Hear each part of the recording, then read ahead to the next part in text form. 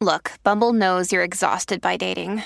All the must not take yourself too seriously and 6'1" since that matters. And what do I even say other than hey?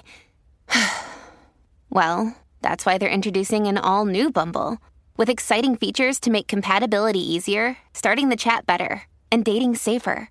They've changed, so you don't have to. Download the new Bumble now. Contained herein are the heresies of Radolf Burntwine, erstwhile monk turned traveling medical investigator. Join me as I uncover the blasphemous truth of a plague-ridden world, that ours is not a loving God, and we are not its favored children. The heresies of Radolf Burntwine, coming January 2nd, wherever podcasts are available. Often these, I call them snapbacks because baby dykes isn't a thing anymore, and they have like flat iron hair and a snapback on. Yeah, you know what I'm talking about. Yes. They're the new baby dykes. I know. And they're exactly what you're talking about. Of course, we should all call them that. We should snapbacks. It's a thing. Yeah. I'm dyking out, you're dyking out. Let's dyke out together. See what it's all about. Dyking out, dyking out, dyking out, dyking out.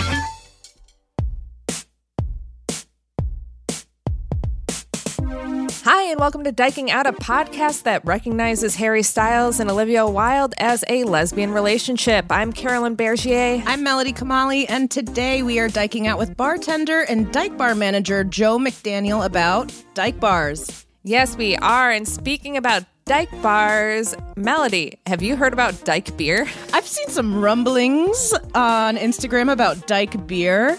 Yes, I'm so excited about this. So, two dykes in Brooklyn, including one past guest of the pod who happens to have had our most downloaded episode of 2020, and that was our lesbian stereotypes episode. Our last in-person recording. They are launching dyke beer, and of course, it's not just beer. It's beer with a purpose. That's what makes it dyke beer. Yeah, they already do so much for the community, and this is just their latest effort to bring awareness to our lost dyke spaces and to help save our current dyke bars, which still need so much help because the pandemic, guess what? It's only getting worse and worse. So we need to keep supporting these spaces. It's an American Saison brewed with pale malt, white wheat, and oats. They'll be having a soft launch event at the Wild East Brewery in Brooklyn. So for any of our New Yorkers on January 15th, bring your mask. It's from 5 to 9 p.m. Stop by. You can meet the founders, Sarah and Loretta, and follow them online at Dyke Beer on Instagram, and you can learn more about what they're doing. I was so excited when I saw that they were doing this, and I can't wait to try it. Let me tell you, beer has been getting me through this very exciting 2021. This last year we had this last week, I've been drinking beer too. This was seriously the longest week of my life. I can't get over it. Yeah. I double-checked, I triple-checked throughout the week. No, I thought I was wrong. I was like, maybe it's been 2. Yeah. I mean, because my birthday's on January 1st, and I'm like, that feels like a month ago. Mm-hmm. That feels like a month ago. Anyway. If you're looking for community in the years-long weeks ahead, we have a Patreon for that. Remember, you can get ad-free episodes over there for $15 a month. For $10 a month, you can join our patrons-only Facebook group community. You can also get access to virtual hangouts for the $20 a month price point over at patreon.com/dykingout. We actually have a Patreon hangout coming up soon. The next one. Yes. So if you sign up before January 23rd, then you get to be a part of it. And those are always so much fun. I'm looking forward to it. This feels like the last time I socialized was that last hang, and I can't wait to see more of your faces. We'll give more of a heads up in the days leading up to it. I know we had some people miss out last time. You know, last time I was running from the new house and like driving furiously back to Queens to make the the hangout, and I forgot all of the gossip I wanted to talk about. So there's some behind the scenes Diking Out gossip that just like about some past recordings, fun stuff that Melody and I have been sitting on and would just love to tell some of our listeners about. And so that will be revealed January 23rd. Yeah, sometimes you listen and you think, this feels weird. And you can go over to Patreon and join a hangout and we'll tell you exactly why. Yeah. I really thought it was going to be a lighthearted week where we all just admire the relationship that is Harry Styles and Olivia Wilde. It had a lot of Harry Styles stands upset, but I don't know. I think the lesbians approve of this pairing. It feels just very gay. I don't know. This feels like a Bipan win. Yeah. I am for it. Two of my crushes together. The Harry Styles community, why are they upset? Because he's off the market for them. Yeah. I love it. They look I good love together. that he goes for older women. Mm-hmm. He just keeps getting better. The more that is revealed, I love him more and more. This made me love him more to see that he's dating someone 10 years his senior. I also love that he doesn't identify as queer, that he's been asked about it, because I'm like, is this something that I'm just like unaware of? But he's like, hey, I just think that this aesthetic is really cool and I like the way I feel in it. And I'm pretty sure I'm not queer, but and I'm like, good for you, Harry. Good for you for being like the most secure in your masculinity, that you can like really just kill it with lace and pearls and nails and just sex appeal. I love Harry Styles. Really? Me too. I haven't come across a picture of Harry Styles that I do not enjoy. Every time we ask our guests on our patrons only interview lightning round questions who their favorite opposite sex crushes, Harry Styles is the popular answer amongst lesbians. We've done the research. Yeah. I'm always shocked when it's not Harry Styles. I'm just like, I think we eliminated the question because it's like, obviously it's going to be Harry Styles for everybody. Harry or Timothée Chalamet. And Olivia Wilde, just because of, what's the name of that movie?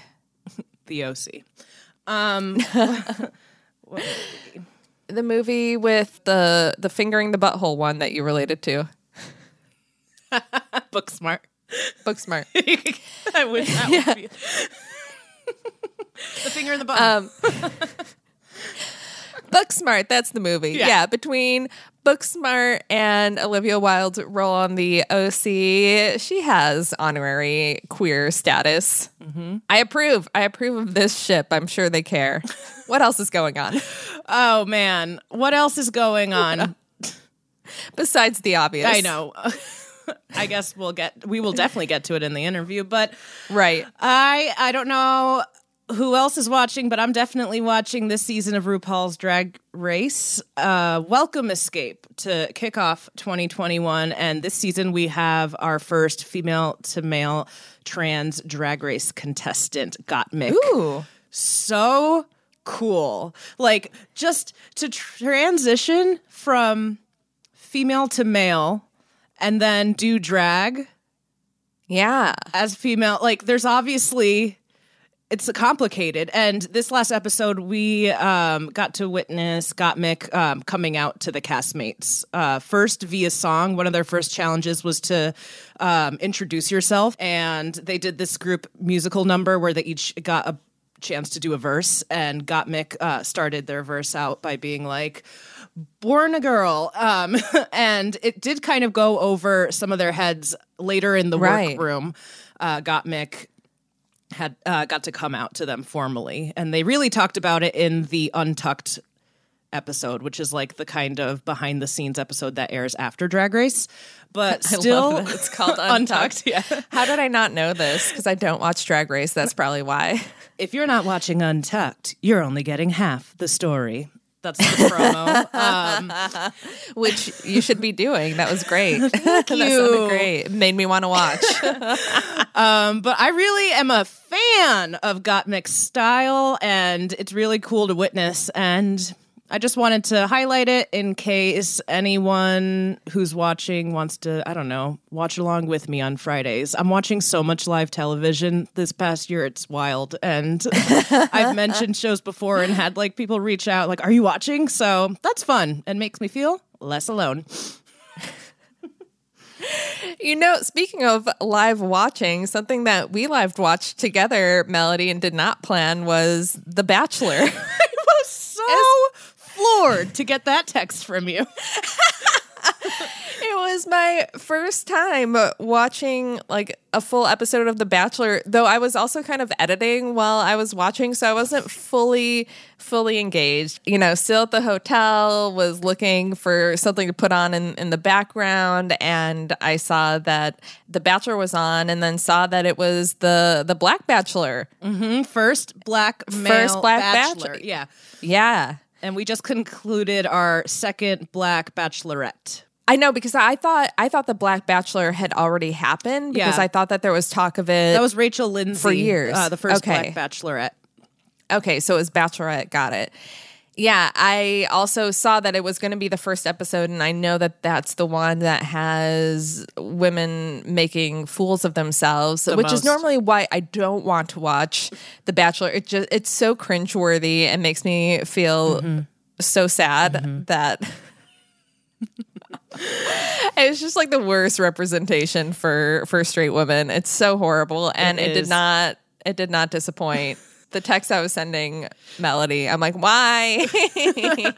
I don't know. I hate that I keep watching. It feels like I've already put in this time and I can't peel away because they keep picking their bachelors and bachelorettes from previous seasons. That's how they do it. This bachelor, though, is someone who is not from a previous franchise. He is actually the best friend of a former contestant on last year's Bachelorette. I just kept wanting, like, someone to come out of a limo and just be wearing, like, jeans and a cozy sweater and have a lesbian haircut and just see how far that person would make it. Probably just far. If, like, a Ruby Rose came out... Yeah. A plant. A producer plant. A producer plant that is like extra competition for The Bachelor. Because I don't think it's fair that he's there and he has no competition and all these women don't have any other choice but to try to impress him. But what if there was a lesbian plant within the girls who... It would come out. Oh, wait a minute. Because he's not giving me attention. I would like to spend time with her. And I'm drunk enough to be free of inhibition to pursue that, because that is what they do. They get these women very drunk and sleep deprived. A lot of these like rose ceremonies and tapings are happening just before sunrise.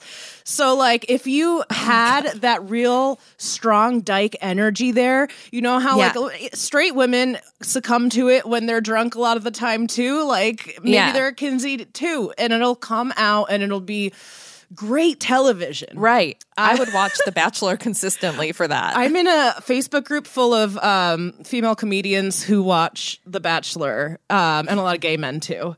And I got confused this past week. I saw someone post something, and I got a notification like someone from your group posted this. I got confused in the moment because I was at the same time commenting on our Facebook group posts for the podcast.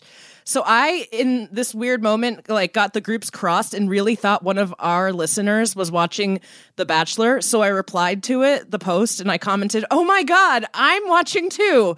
That's crazy." I mean, I'm definitely not proud, but I'm so excited to see some of y'all might be watching. And then like, this is a group of women who have been watching together for years. They're like, "Yeah, we're watching." And they're like, "Yeah, I guess I'm not proud, but what else are we gonna do?" And then like the next day I realized, I was like, "Oh my God, sorry. You left it up for a whole day." Ladies. Oh my God.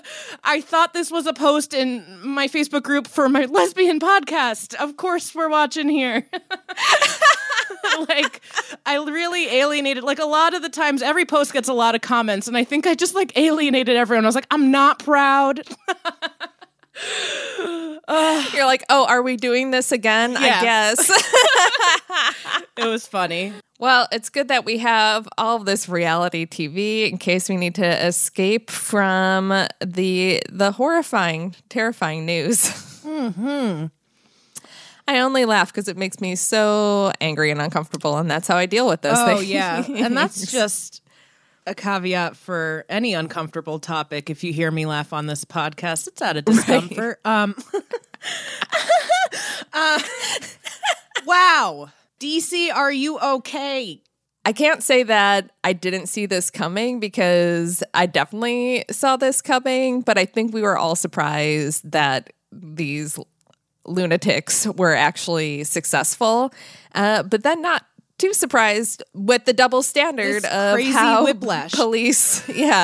how police treat these Trump supporters, because a lot of them are also Trump supporters. Yep. And that it'll be interesting. I'm very interested to see what a full investigation reveals and how much was this coordinated to have it be lower security than it should have been compared to any other event that they do. But when they knew that all these people were coming, when they were openly planning to storm the Capitol on Twitter, Parler, I've read it. Yeah, like there's another podcast that I sometimes listen to, and in their episode that they recorded before the new year, they made a joke about people storming the Capitol. And I'm like, everybody knew that this was like what they were trying to be incited to lead up to interrupt democracy happening. And speaking of predictions, yet another thing the Simpsons predicted. I don't know if people are keeping tabs on all the Simpsons predicts of the last year especially, but oh man, episode 19 season 7, there's a scene of morons storming the Capitol, and there's like a line that's like, hey, the door's open. Yeah, truly wild. I can't help myself. I've been in this like dark hole after the fact, reading on all the planning. So there's a forum called thedonald.win. I was able to get in and see the planning. I was able to read these crazy threads about how they indoctrinate people into their way of thinking. Like, it is a cult. And there was like go-tos on like how to talk to your friends and family, what resources to show them, links, like docs. It's so wild to read, and I can't stop. I feel like a dummy because I didn't even think of this when his last tweet was about not being at the inauguration. That was actually a signal to people who are planning an attack on inauguration, like, hey, it's okay to attack this event violently because me, your hero, your favorite president, will not be there. Oh, yeah. I didn't take it that way. And then I was reading that that's why Twitter took it down. And I'm like, holy shit, this is serious. Like, please put AOC and like the Pope Mobile, like put her in a bulletproof and with the rest of the squad. And Protect the squad at all costs. Yes. Yeah, there's on the forum I saw Killer Bunny 88. Yeah. Drag her. Hope you're not a listener. Hope you're not part of LGBTQ QAnon. Yeah. She wrote, my husband and I listened very closely to the words used and not used. Trump never used the word concede. He never mentioned Biden or Harris to congratulate them or even refer to the Biden administration. He did not even say new administration, which I believe could be in reference to him appointing a new VP. Like, they're Mike Flynn. breaking down everything. Yes, I've seen this. I don't know. I'm hanging on until Inauguration Day. People can call me a LARPer or someone addicted to the hopium. The way they talk is so funny. But this whole video seemed really weird to me. And then the comments are like, I'm with you, Pede. You know, they call each other Pede, which is short for centipede. The Trump supporters are all a part of a big human centipede. Like, these people are 7th graders. They're talking in code like this out in the Pede open. was a new one. Yeah, Pede was a new one, which I'm like, okay, did they watch Human Centipede? So they're admitting that they're all in a mouth to butthole line of eating bullshit. Wow, quite a week. Were you able to be gay, Melody? Did anything gay happen to you? I was able to squeeze it in, absolutely. Okay. After the week we've had yesterday, Allie and I drove down to Kohl's. The closest Kohl's is at the southernmost point, basically, of Brooklyn, like below Bensonhurst by the water. It's like on the water. It's kind of nice. It's by this huge Target. All of our nicest chain stores in New York City are on the water. IKEA has a view of the Statue of Liberty. Yeah, we drove by it.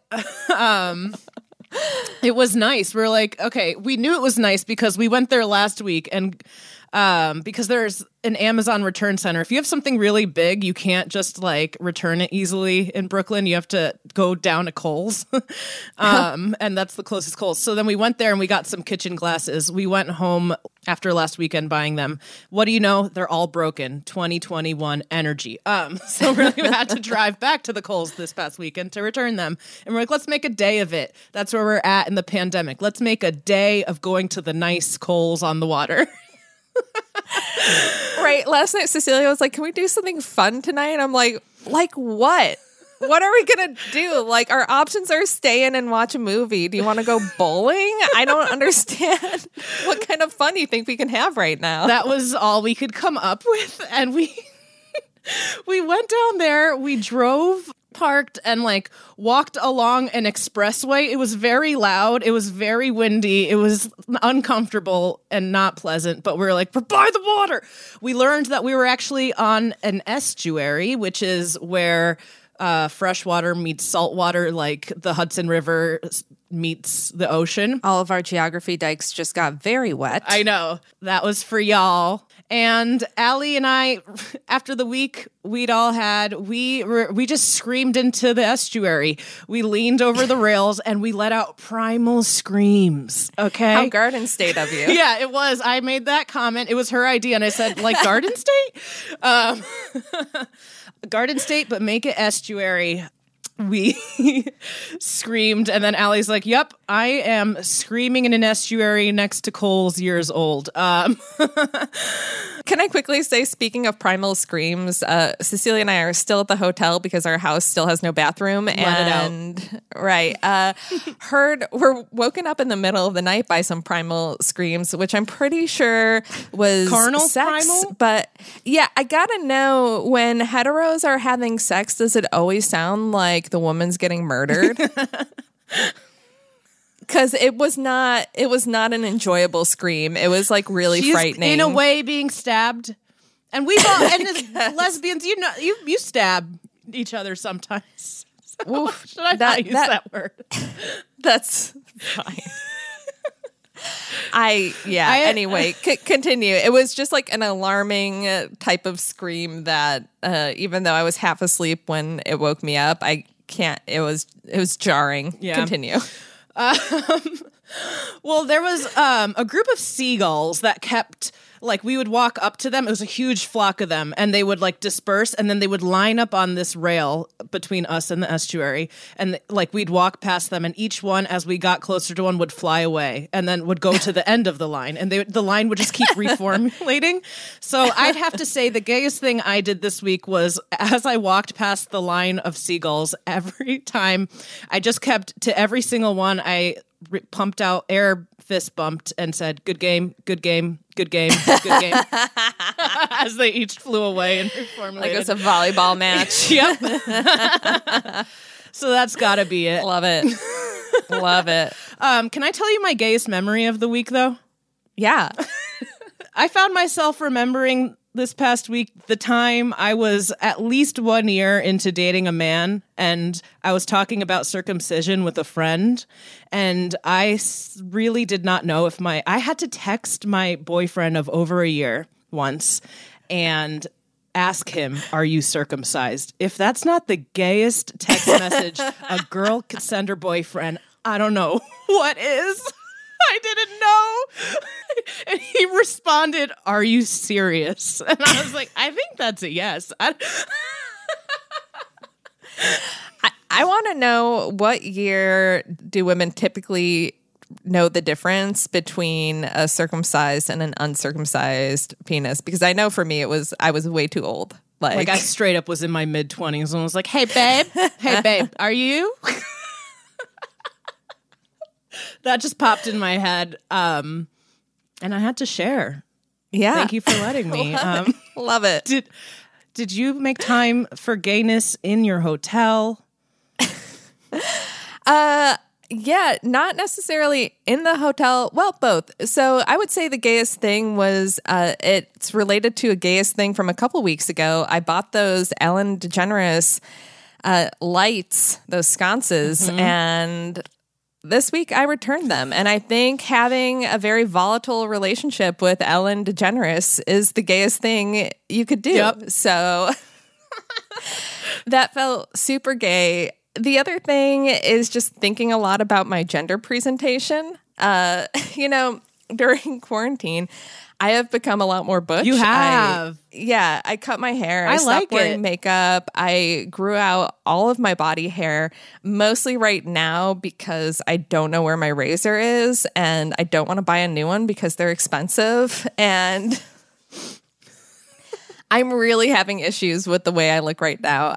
My phone keeps showing me memories and old pictures of me with my longer pink hair, and I get really sad every time I see it because I'm like, I like her. Like that's who I want to be. And then I look in the mirror and I have like armpit hair and my hair is short and I don't have makeup on, and it really bothers me. And I keep thinking like, no, it's because like society told me that armpit hair and leg hair is masculine, but it's not inherently masculine.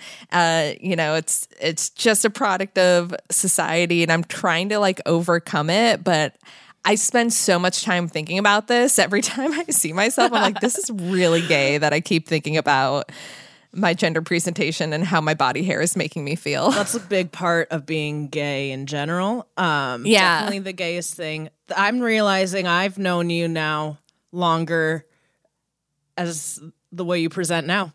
So I'm like having to remember, what you did look like. Yeah. Like I used to wear makeup almost every day and had fun, pink, longer hair. And I look very different now. And I want to go back to the old way. So maybe once I have a bathroom. Yeah. I'll get that razor. I think the straightest thing I did this week, thank you for asking, was that I did watch a couple of episodes of Bridgerton, and the Duke is so attractive. He's just a very, very attractive man. We like watched as soon as the he first got on it. episode. Yeah. I don't know if I'm really into it. I do like that the actress from Dairy Girls who plays a lesbian on Dairy Girls is in it. And I thought that there maybe was going to be some type of queer storyline with her and one of the other sisters. And again, I'm not that far into it. But the whole time I'm just like, this Duke, every time he comes on. Right? Yeah. Very attractive. Very my male type. Yeah, that was actually my first thought. I was like, oh, is this how Melody feels about like all the men on Insecure? Is like how I'm feeling about the Duke.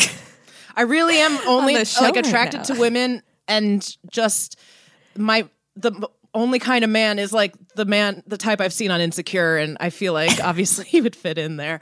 Yeah. But yeah. Yeah. I get it. I get it. All right. They're all. We're getting lose too them. straight here. Yeah.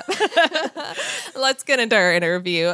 Today we are diking out with A League of Her Own bar manager Joe McDaniel about dyke bars. Some of you may remember Joe from our too short interview that we had on our Lesbian Bar Project show, and 10 minutes with Joe just wasn't enough. So here is a full episode with her, and we know you're going to love it.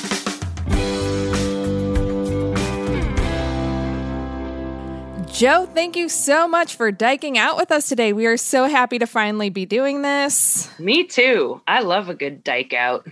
Yeah, we got a little preview of what it would be like to dike out with you at our Lesbian Bar Project show. And immediately, I think like during the show, we said, we need you. Yeah, we need you as a guest on the podcast. We need to continue this conversation because once we got into it, it almost felt like one of our normal interviews. I'm like, how do we only have like 10 minutes? We have way cooler people to talk to tonight, and we have to do this. I only agree. A cast member of the L Word. That was the only one. Listen, that was a hell of a week for me because I flirted with Leah Delaria the night before in our green room for another event. And then what does that look like, flirting with Leah Delaria? Tell us. Literally, there's nothing to it. You just show up and kind of like flash your vagina a little bit, and Leah Delaria is totally flirting with you. Like that's who she is as a human. She's like, I smell a woman. Yeah. Yeah. She can sniff it out through the Zoom. Like she's the originator of Big Dyke energy. So hard. So, and I've been doing this a long time. So I basically just like fed the energy. I had a picture of her.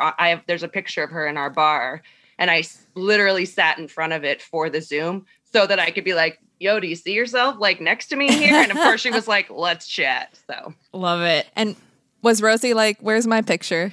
Because Rosie O'Donnell was on that event as well. And Rosie's also on my wall. I positioned myself just so that both photos were there because the bar's called A League of Her Own. So we actually have a picture of Rosie from the movie on our wall. Okay. I was hoping so because that's great. Do you also have a picture of Madonna? We do, actually. It's not from A League of Her Own, though, because... Okay, that's fine, too. Right. The guy who owns my bar is like an old gay, so he had already picked out Cyndi Lauper's picture, Madonna's picture, and Melissa Etheridge. That was like the extent of like women gay friendly he had. Right, right. Their holy trinity. Yes, precisely. I just realized that I already broke my New Year's resolution of not mentioning Rosie O'Donnell on the podcast. Oh, yeah. So that we have her as a guest. Realize, like off to a great start. First week of the new year. Listen, fun fact, when she was on the podcast for the Lesbian Bar Project, she was actively like telling her children that mommy's working, like the kids were running around near where she was sitting. So it was kind of funny to see that side of her. Oh yeah, her Instagram, it's all like mom mode. It's just like her making crafts with her daughter and posting all the toys she buys her daughter. Like I don't think it would suck to be Rosie O'Donnell's kid. No. But no, I was obsessed with that show, and when she started adopting kids, I would like look over at my own mother and be like, I want to be Rosie O'Donnell's kid. Right? She keeps expanding this ankle tattoo and she's on jet skis, and I feel like some kind of way. Right. So many jet ski pictures. Always. Just her. Just her on a jet ski with her ankle taped up because she's added more ink to like her one tattoo piece. What a legend. That's the mom I want. Right? My mom didn't want to pay the tattoo artist when she got her first tattoo at like 40. She was like, I have to pay you for that? I was shocked my mom did it. And she took me to get my first tattoo and is still mad about because now I have a lot of ink and she's irritated. How old were you when you got your first one? I was 17. And what was it? And it was a tramp stamp before we even called them that. And it was, my mom actually drew this like floral tribal situation that's on my lower back. I was 17. I was a senior in high school. And I started asking for a tattoo at 12. And my mom said, if you get straight A's all through high school, I'll get you a tattoo your senior year. So I was valedictorian of my high school class. Wow, what a master class in parenting here. I'll tell you what. Listen. If you give them the right motivation, they'll do well for themselves. It's funny because I'm a mom and my kid is 17 and they have facial piercings and all of the like quote unquote rebellious things. And the running joke in my house is like, how is Avery going to rebel? Because I give them real autonomy. I'm like, well, okay, if you want to try that, I think a septum piercing is gross looking, but if you're into it, like, let's do it. So we pierced I actually held their nose when they got their septum pierced.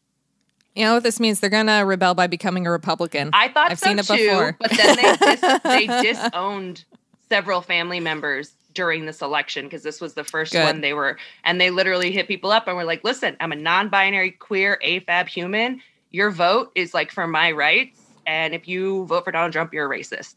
Yeah. And my mother didn't take kindly to that. So we're not speaking and I'm cool with it. But yeah, no, I think the way that they're rebelling is they're a total helicopter mom to their cats. That's their rebellion. It's like, don't pick him up. He's sleeping. I'm like, he's a cat. It's okay. He's on my stuff. He can be, yeah. You can shop from anywhere doing pretty much anything. You might shop while working, eating, or even listening to this podcast. And however you shop, we all know and love the thrill of the hunt. But do you also know how to get the thrill of the best deals? Because Rakuten shoppers do. With Rakuten, they get the deals they love with the most savings and cash back. And you can get it too.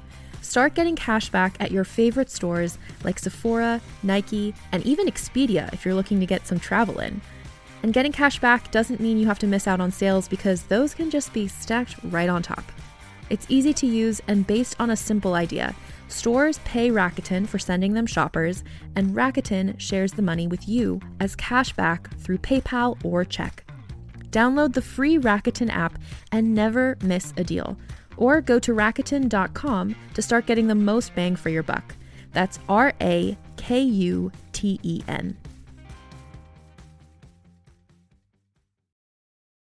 Hey there, it's Rachel Ballinger, and I am thrilled to invite you to Rachel Uncensored, my podcast where I get real with my friends and celebrity guests, where we talk about all sorts of topics. From personal stories to hot-button issues, we cover it all. New episodes drop every Wednesday, so make sure you tune in on Apple Podcasts, Spotify, or wherever you listen to podcasts. Trust me, you won't want to miss out on the fun and candid conversations we have here on Rachel Uncensored. Joe, Yeah. we got to ask you real quick, what's the gayest thing you did this week? The gayest thing I did this week was probably schedule a kitten's neuter. And, All right. and actively to the vet refer to myself as the cat's grandmother because they're my kids. So I think that was pretty gay how I managed to sound like a total crazy cat lady, absolutely stereotypical gay. Like, oh, my grandson needs his balls clipped. Like, okay, that's cool. I love it. Yeah, I would say because it's a neutering, it's gay. If That's it what I was was a spade, that wouldn't be that gay. That'd be Homophobic. I don't know. We'd have actually. feelings about that. Yeah, Somehow. Some way tied into Republicans. Like, don't police that body. You're right. Right. Yeah. Shit. I'm just like, castrate the AMABs. Can we talk about Republicans and rebellion real quick? Oh, Because Joe, because we were supposed to interview you yesterday, January 6th at 5 p.m. as you were fleeing the city of as DC. I was leaving my apartment that's roughly 3 blocks from the Capitol building. And the crazy part was I was at work and I'm like, so I work in emergency care. So I'm listening to the police scanner as the police are trying to contain this group of zealots who stormed our Capitol, got inside, threw shit around. The weirdest part is there's video of these people minding the like velvet rope Oh, I of know. where people That's are the supposed to walk. craziest. They stormed the Capitol, but then like stayed with it. It's a nuts. lot of DC. it was confusing. I thought they were being like ushered Ushered out, through. and that's why they were going through the lines. But I'm like, no, they're just. And then they like hung off of the like balcony in the rotunda and were like climbing over things. I was scaling like, it. yeah, And they literally. look There's a so guy like out of shape. parkour. No offense Oh, to it's that. gross. I mean, offense to that. But like, Absolutely offend them. yeah. No, it's a tricky thing. So the Proud Boys have been in DC. This is their 3rd visit since October. They come monthly. We're expecting them back again in January. right. And this time the call to arms was that they would storm the Capitol building. And I don't know what their plan was. Although one particular asshole is like photographed. He left a note on Nancy Pelosi's desk. Mhm. Yeah. And they're like feet on the desk, like just like every utterance. They all but peed in the corners of the rooms.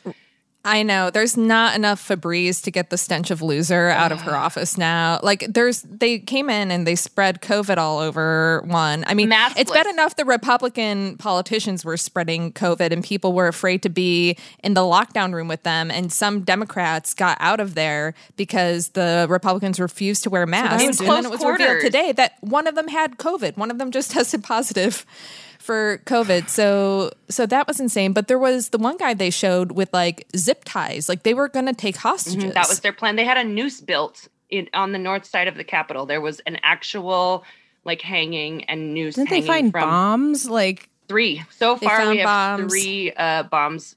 So I live very close to the Capitol, and the first thing that happens in these instances is that the streets get shut down. And I was at work, which is about 10 minutes from my house.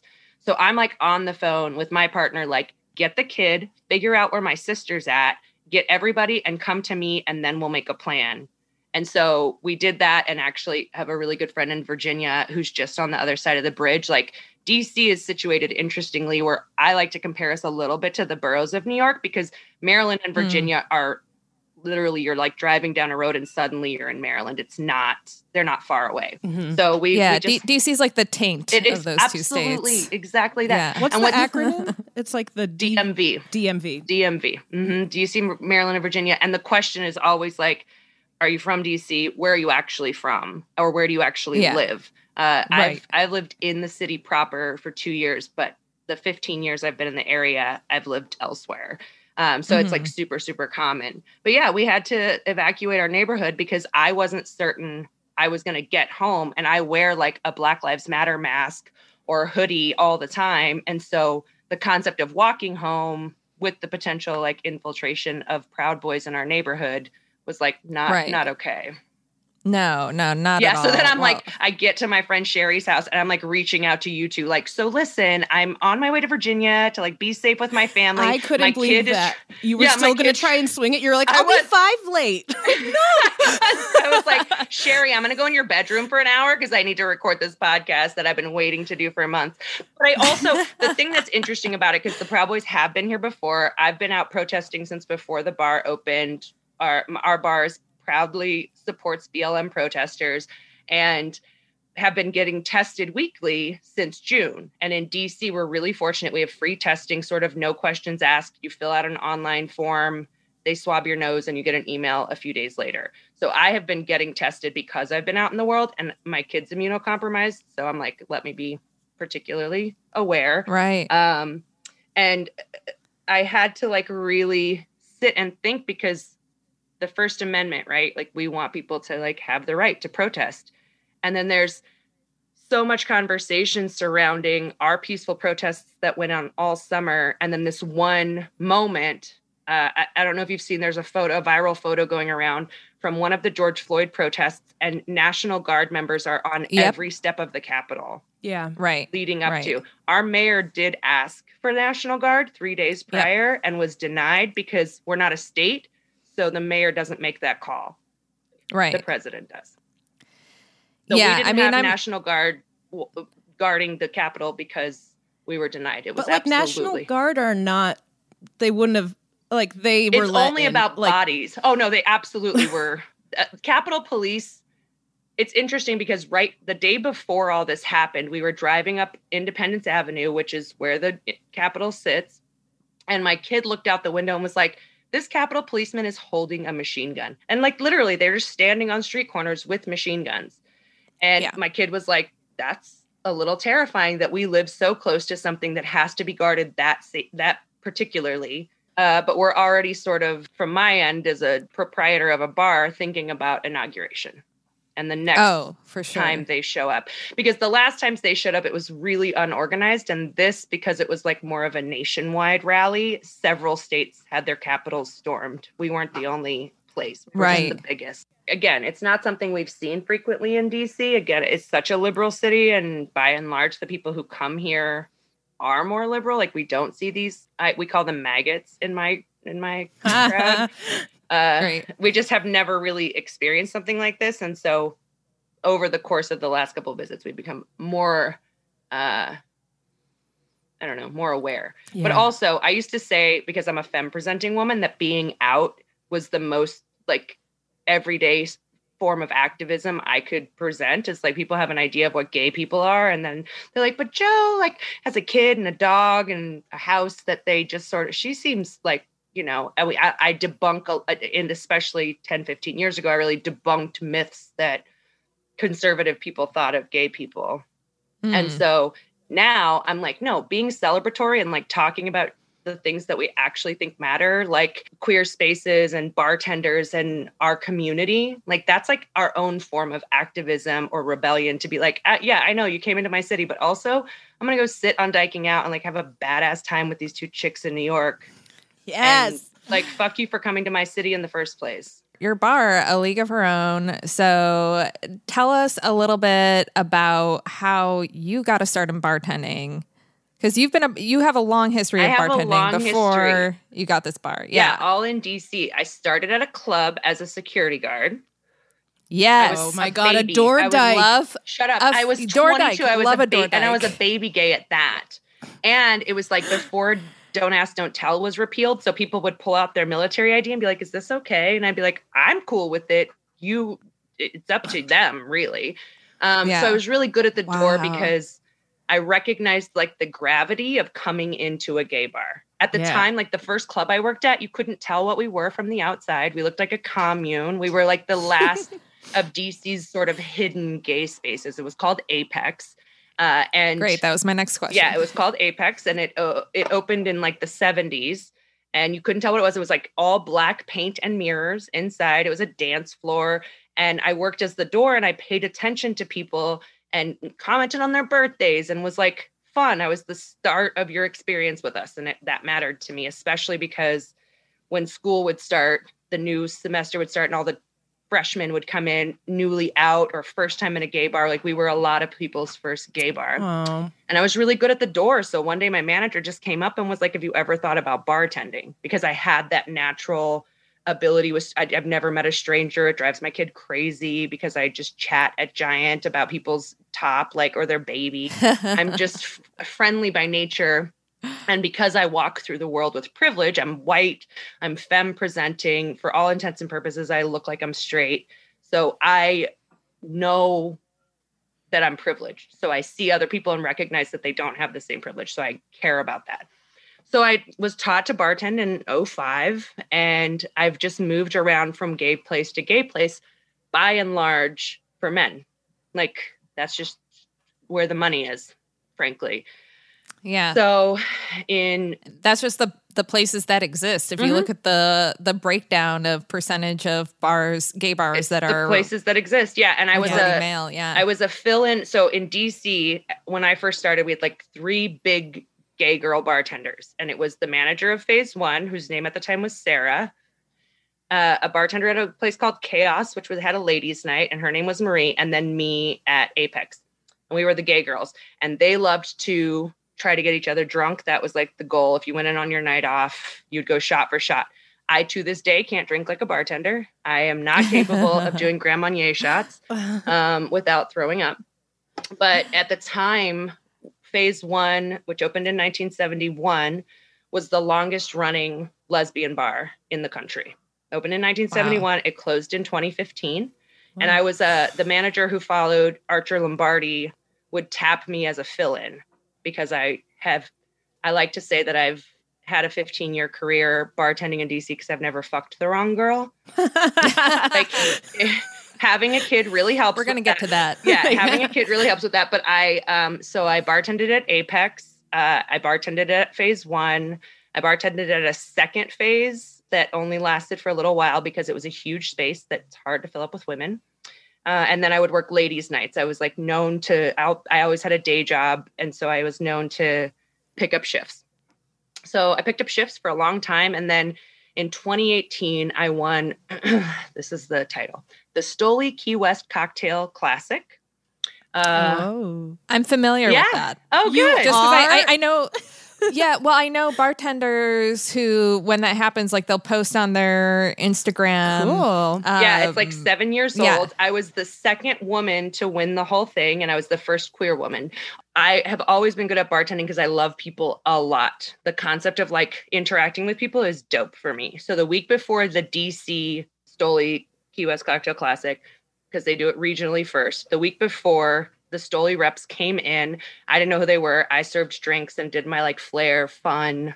I'm the girl, so I have to work harder because it's a bunch of shirtless boys and then me.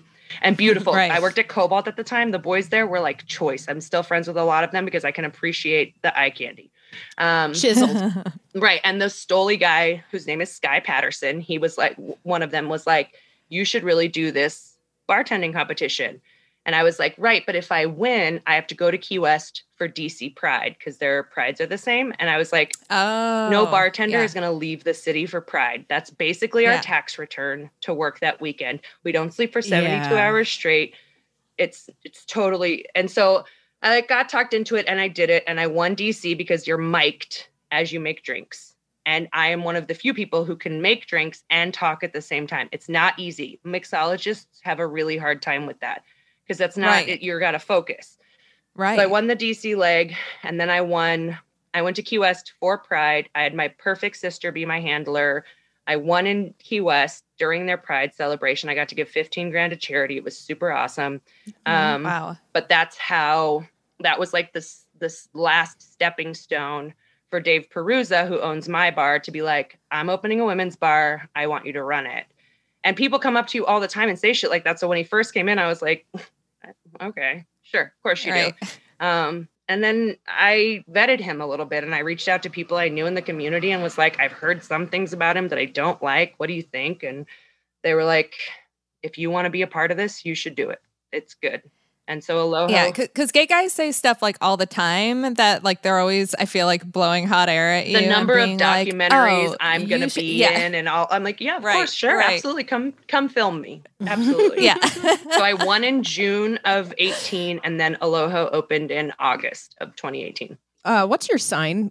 You mentioned how friendly you were and sociable. Okay, cool. Yeah, I'm a Leo, August 9th. And fun fact, the bar opened on my birthday and in the least Leo way possible. I actually didn't tell our owner when he chose that date that it was my birthday. I know. I'm still proud of that to this day. I was like, see how I've grown as a Leo? Somebody noticed. Which is Leo of me. So now you're running a league of her own, but then the pandemic happened. A year and a half into like my dream of having a space that I got to like have some say in. Yeah. Right. And so you probably opened around the same time as Jolene's, right? Actually, Jolene and I, so I did a Curve magazine article. So this is another way that I'm this person. In the article, they sent us the link and included all of our email addresses. So like I consider myself friends with Lisa Canastrasi from Henrietta Hudson's. She owns Henrietta Hudson. Mm-hmm. I consider myself her friend because I reached out to every email address that was copied and was like, literally in the subject line, I was like, us girl bars have to stay together. And I like cut and paste this email like, I'd love to get to know you better. I'm super excited to know who you are. And I actually have like made the one I talk to most often is Julie Mabry from Pearl Bar in Houston. But between that Curve magazine article, which prompted the Lesbian Bar Project, and then the Lesbian Bar Project, some of us have like actually gotten kind of tight and been friendly with each other, which is awesome. Right. Because forming an Avengers of dyke bars. 100%. And also like teaching people that misogyny is actually bullshit and us lifting each other up is pretty damn cool. Yeah. Yeah. That part, I think, eludes some people who write about us sometimes. Because I'm like, yeah, open 3 more dyke bars in DC. I'm here for it. I will come and drink at your bar. Right. I mean, when I lived in Atlanta, there were a handful of lesbian bars that existed. Yeah. Of course, MSR is the only one standing. Was my sister's room open at the time? My sister's room was open at the time. It was back. I haven't been to the new location of my sister's room. I didn't even realize that there was a new location until the Lesbian Bar Project. And then there was this other bar. And then there were a bunch of kind of mixed bars and then the mostly guy bars. Yeah. But I would do like in 1 week, I would go to like 6 different Parties. Yeah, so it's not like they were. We've always had a. You know. When I first opened Aloho, the first people I reached out to were promoters because we had so many like really cool parties that weren't attached to a gay bar. Like Over Easy, I swear to God, y'all, if it comes back next year, you have to come down to DC for it. It's once a month on a Sunday from 3 to 8. Melody, I know what time you go to bed. So like, it's so perfect. And like, it's like Miller High Life is their sale at the time. And it's 2 levels with outdoor space and a dance floor upstairs and a bar upstairs and then a bar downstairs. But it's just where all the dykes like debut their spring outfits and like expensive sunglasses. Oh my God. Love it. But it's not just totally because? white. It's not totally white. It's not totally young. It's not totally cis, which is awesome. Like you really see, I when I opened Aloho, I like made it mandatory for my newly hired staff. I was like, y'all need to go to this party because this is the vibe we're trying to put out there. But yeah, it's just a tea party. It's just because it's once a month called Over Easy. And it was started by a DJ, and the DJs only get 90-minute sets. So they're like playing the best of the best they've got. Oh, tea parties. That's stellar. what I brought up on our Jen Richards episode. Mm-hmm. That's what started like gay bars and gay culture. They had to like gather during the day and like pretend they were dancing and like would show up. A girl would show up with like a guy friend, but then the guys would like dance together and the girls would until the cops came and broke them up. But it was always like during the day around tea time. Yep. I just remembered the name of the other bar in Atlanta, and it's Bellissima. Cool. That's a cool name. It was kind of like you would start the night at Bellissima and just kind of like check out who was there, get a drink. It was kind of a weird vibe. It was like pink and purple lights and like these like sheer curtains all over the place, and you just felt like you were in a different decade. Mm-hmm. Like in an 80s music video or something like that. Sometimes on a date, that's like what you want. Like you want to just have like billowing curtains like touching like you. Everything in there was white, but it was not except the people, but it because it was Atlanta, but it was white and then it was lit with these like pink and purple accents. If I'm remembering it correctly, someone's gonna write and be like, Carolyn, that's a fever dream. That is not what Bellissima was. And look, I was drinking a lot. I was in my 20s. When I opened Aloho, we also had XX Plus open, which was this amazing woman, Lena Nikolai, owns a restaurant with her mother, and she convinced her mom to convert their upstairs event space to a lounge. And they opened like the week before A League of Her Own. And right now they've been closed since January, but I think they just had some family stuff because it's a fully Italian-run family business. Like they're not bringing more people in, but it's like very much a lounge. And so I used to say like that's where you would take your date for like because they have like a VIP section that I shit you not has like glittery sheer curtains like closing you in a banquette. Ooh. I was like, well, that's filthy and awesome. And I was like, so you go there and then you like come to Aloho the next day, like, you know, post coital and eat tater tots and watch football. Like that's what we would talk about. And that is why like going back to like the friendships between gay bars and specifically dyke bars is like the queer people like loving on each other. Anytime Lena and I were in the same space, I was like, come on, let's take a picture. Like we are not competitors. We are friends and we lift each other up and like support each other. Her mother came into the bar and had a drink with me into A League of Her Own. Like the concept of like shifting that is just as important as any other shift we've made in the last 10 years between switching from lesbian to queer, switching, you know, asking people for and respecting pronouns. Like these differences in the bar culture are wildly important because the new generation of queers are smarter than we were 10 years ago. And it's not even just like book smart. There's an entitlement because all of a sudden the world is paying attention to such things. Like access to information too. 100%. Absolutely. Like we didn't know. Shit, my kid taught me what pansexual was. I had no like concept of, and I dated somebody who was like, I could never date someone who identified as a lesbian. And I was like, well, I better do some research because I like wanted to date this person. And I was like, oh yeah, no, I'm queer. Like that makes way more, that's a more fitting.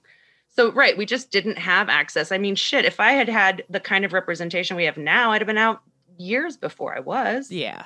Not to pit different groups of gays against each other. But do you it. think that the gay the gay guy bars are doing that kind of work? Like it just always feels like it's the like the queer women, non-binary spaces that are like everyone trying to evolve, is. trying to be more inclusive, trying to be aware, like, on the forefront of like, okay, what is the community saying, and how do we make sure that we're like up to date? How do we with even what the listen community to needs that? from Right? us? How do we how do we listen to the voices appropriately? Mm-hmm. Yeah.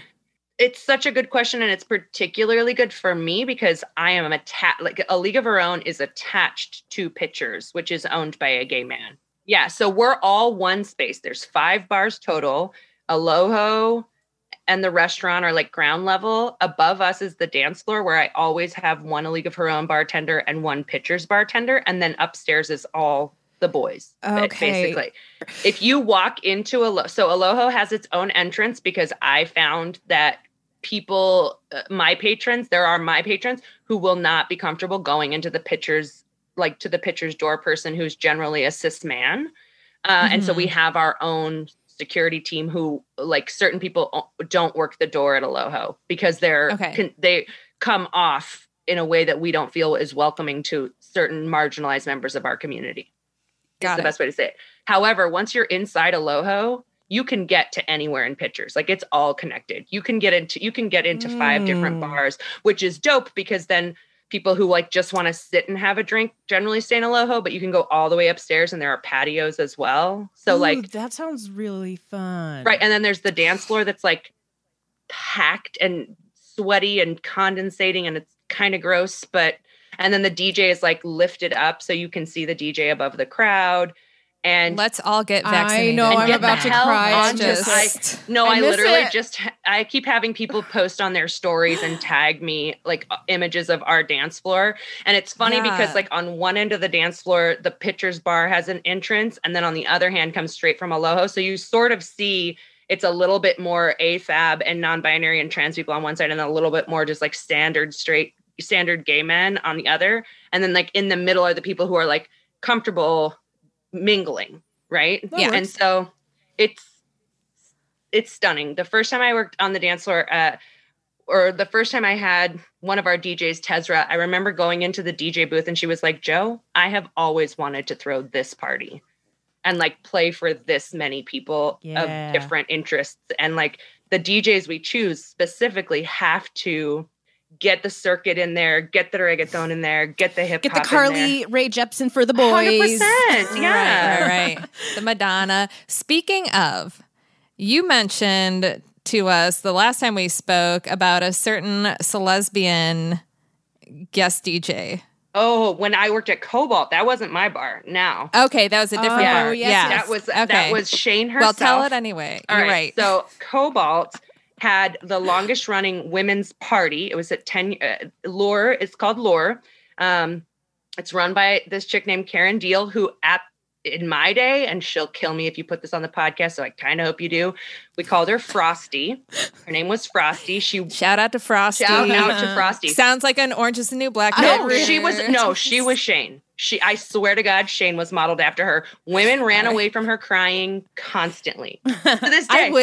I wish Shane's character was named Frosty. Like the only thing that could make that character better, right? Would have been if they called her Frosty. If they're like, this is our butch lady killer. She wears a ring that like goes across both fingers. Yeah. Yeah. She's got a tattoo of like a girl holding Frosty is forever Frosty to me. So Karen started this party in the early 2010s, I guess, probably maybe 2010 itself. And it was every third Saturday at Cobalt, and it was the ladies' party because Cobalt is several layers, so that you had a dance floor and kind of a loungier area. There was like good lighting, so you could start your date on one level and then go up to the super dark dance floor. And for their 9th anniversary, they had DJ No Names, which is Kate Moaning, aka Shane from the L Word, and another person whose name I can't remember. That's terrible because she was a really good DJ. Jennifer Beals? No, it was like nobody we knew. I bartended that party. And we had like a VIP moment where people could come take pictures with Shane. And I took a couple of things away from it. One, Kate Moaning drinks white wine. And two, I see it. We had like a little section for her, kind of like a green room. And that was the request, was white wine. And she's the tiniest human. Yeah. Yes. Ever. So small. I stand 5'10", so I'm and I have broad shoulders, like, and we like passed in a doorway as I was setting up my bar, and I was like, oh, I'm gonna like break you. She's tiny. But then I felt so terrible for her because she's spinning in this corner in this darkened DJ booth, and the dance floor is dark and there's like a light show happening, but literally everyone has just got their flash on her as she's DJing. And I was like, this has to be really Oh, yeah. But yeah, I got to sort of meet her a couple of years ago. It's a tricky thing, and I'm really grateful because Aloho couldn't have come along at a better time for me, because I had so many sort of connections already. If you work in gay spaces for long enough, you just amass a group of people, and finding the right DJs to work in your space matters so much. Like it's so important. And especially for us, where our crowd is so not just A League of Our Own's crowd, which is really diverse, but then to add the pitchers crowd too, and like have a DJ who's, and one of my big tenets that I have gotten into arguments about is I don't charge a cover ever. I don't want to be exclusionary that way. Nice. I love you. It's a hard, and it's like, and I've had to work around it sometimes when I work with promoters, because I've hosted some of the parties that promoters have put on in straight bars because they want a safe space. And also like sort of putting those two things together. Like, I recognize you need to make money off of this, and I can cover my costs, including the DJ, with the booze.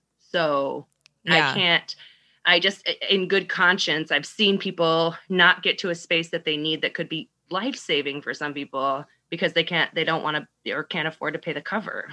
Well, you talked about what goes into finding the perfect DJ. What about bartenders? Oh, yeah. Oh, my bartenders. I've been really, really lucky. So I've worked with a lot of really cool bartenders from the start. Like at Apex, this guy named Mike Harrington, I learned so much from him about trusting my instinct where people are concerned, and like the way you approach somebody, the way you talk to them matters so much to their experience, and then also like to the safety of everybody else.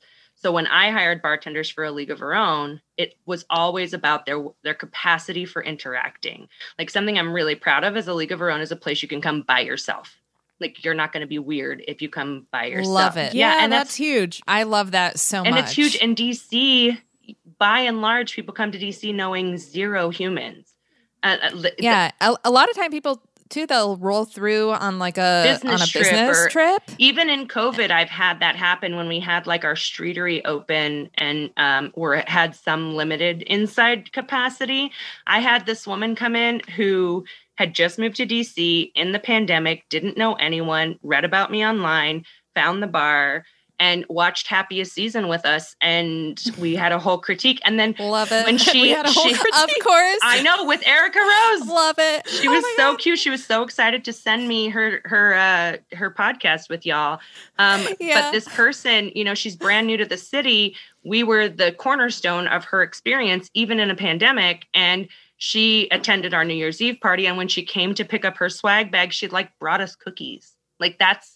Like, we're such a small town in having a community. And I oftentimes feel really sad for straight bars where people just come in to drink and don't have anything in common. Like the fact that people are walking into a gay bar with some sort of like, and I say agenda in not a bad way, but like, you're looking for your people, you're looking to connect. And there's this like understanding there. So with hiring bartenders, I was like, how do you connect with people? The biggest rule I have with hiring people is nobody who works for A League of Our Own is cool. We just don't have cool bartenders. Oh my God. Somebody told me once, because at the time when Aloho opened, I had the under part of my head shaved. I just had hair on the top, and I'd like a fade, and I'm covered in tattoos. And someone was like, "You're pretty cool." And I was like, I am really not cool. Like, I will scream out Jeopardy answers and critique your Tinder date. Like, it's not about being cool here. And so in bringing on bartenders, I literally just sat across the bar from each person and was like, would I come back to you? What would make me come back to you? What would make me drink with you? Right. And so, yeah, you don't want people to be intimidated by their bartender. Right. And because, dykes are intimidating. Oh, they can be very, oh my God, very I look intimidating. at some of the bartenders at the other dyke bars and I'm like, oh, I'm like scared. Some like, of my biggest crushes were lesbian bartenders Yeah. and so hot, so intimidating, also terrible bartenders. Like, right. They'll ignore you to really talk to their crush bad. for half an hour. Yeah. And so while we still and we not encourage that, but like I have one bartender named Allie and we used to like name the hookup the Alley Cats. So whoever Allie was hooking up with was an Alley Cat. But Allie is also this like, oh, she's so phenomenal. This fat-bodied, blonde, Southern queer. She's high femme, like glitter everything, does like all the like drag makeup. And she calls everybody sugar and like makes the babies are obsessed with her because she's like the mama they never had. So that was part of bringing her in. And I think one of the biggest responsibilities I've tried to work for with Aloho is like representation. So having people of color, having Mask of Center people or trans people on our staff so that when someone is shy and new or maybe transitioning or maybe just coming out, they sort of see themselves in our staff. And so that we can work on femme invisibility and work on transphobia and like just offer a sense of solace when you walk in. yeah. So Do you ever have any straight bartenders, like straight women specifically? Because like the first lesbian bar that I went to, my go-to bartender was straight. But she was like this burlesque dancing, pinup girl looking, tatted, Yeah. So Gay she adjacent. she Queer. looked queer. She had queer energy. She had like a lot of bisexual energy, but she was straight. And yeah, I don't know. I just kind of like assumed that all bartenders in gay spaces, and like one of the gay bars I went to in Atlanta, actually a bunch of the male bartenders were straight, kind of like it's really at common gay with the strip guys. clubs. Yeah, at gay strip clubs, a lot of the male strippers are There's straight. one bar I used to work at that most of the bartenders are straight, the guys. Yeah. I have been really fortunate in A League of Our Own that I have found representation on lots of levels in queer people. I've been really lucky that we haven't. We've had security guards who were really feminine, and I think it's important to have security guards who look like everybody as well because that helps with de-escalating situations. Interesting to me. Yeah. When you brought that up earlier, I was like, because I've always assumed they have to be big, like To be a good men, security guard? like And I think it's one of the things that sets A League of Our Own apart that I know of. I'm sitting on a panel in March about this, so maybe it's becoming a bit more something that's talked about. But so Rachel Pike, who is our head of security and a bartender. So I moved her from security to bartending because she's so good at people. She goes by Coach. Everybody calls her Coach because she's also a life coach. Yeah. And she coached basketball and looks like a basketball player. So she came on as a security guard. And the first time we worked together, there were two women. Everyone is allowed in Aloho. We don't turn people away because they're straight presenting or even straight. The only thing you can do, and it's happened before, is be like, well, could I turn somebody? And like, okay, now you can't come in. That's yeah. So we let everybody in. So we had this guy, and anytime a cis man comes into A League of Our Own, we're like aware. And I always wear a walkie behind the bar, and my door person who I can see from the bar has a walkie as well. So there's two women sitting at the end of the bar on a date, like facing each other and chatting. And this man comes and stands near them. And I can't see from the bar, like where his hips are. And I'm like, I feel weird. And I look up and I see Rach at the door and she's doing the same thing, like watching him. So we barely met at this point. I had hired her as a security guard. She had worked in gay men's spaces before. And she changed everything when she became head of security. She took the ego out of security. Like, you don't have There's to be so big. much there. Yeah. There's so much. And the concept of a bouncer is so archaic. It just is. Like the concept of like someone holding you accountable, having to be able to kick your ass in order to be effective is so archaic and so useless, because if you go in escalated, you're never going to get anywhere. And when people have been drinking, basically by and large, and Rachel's 6 feet tall. She's a bit menacing. She's masculine presenting. Everyone on the earth says she looks like Tommy from Power, which I've never watched, but I've seen the pictures, and she kind of does. But she trains our security guards that we're always going to de-escalate. Ultimately, you're in charge here. Regardless of what you look like or how much bigger this person might be than you, you're in charge. So hiring really feminine women as our security guards, hiring like smaller statured humans, like, yes, you can still do this if you do it correctly, which ultimately is about like, I feel like it's probably time for you to go home. Yes, it is. You're right. And then that person is like, yeah, I probably am ready to go home. And so sometimes it gets big and heavy, but ultimately our goal is always like to move the problem away from the crowd. We want to keep the whole crowd safe. And when we have to cut somebody off and they get lippy, it's so easy to just say like, it's not a personal attack on you. You've just had enough for tonight. Drink some water and come back in 20 minutes. And then we get on the walkie and we're like, all right, so this chick, for instance, like she, Tito's and soda with the lemon, we're on the walkie and they're like, yeah, I'm like long blonde hair. She's done for a while. And then we like send a security guard to make sure everybody, because we have 5 bars, that's 10 bartenders on a busy night. Mm-hmm. Everybody is aware that that person's had enough for a while.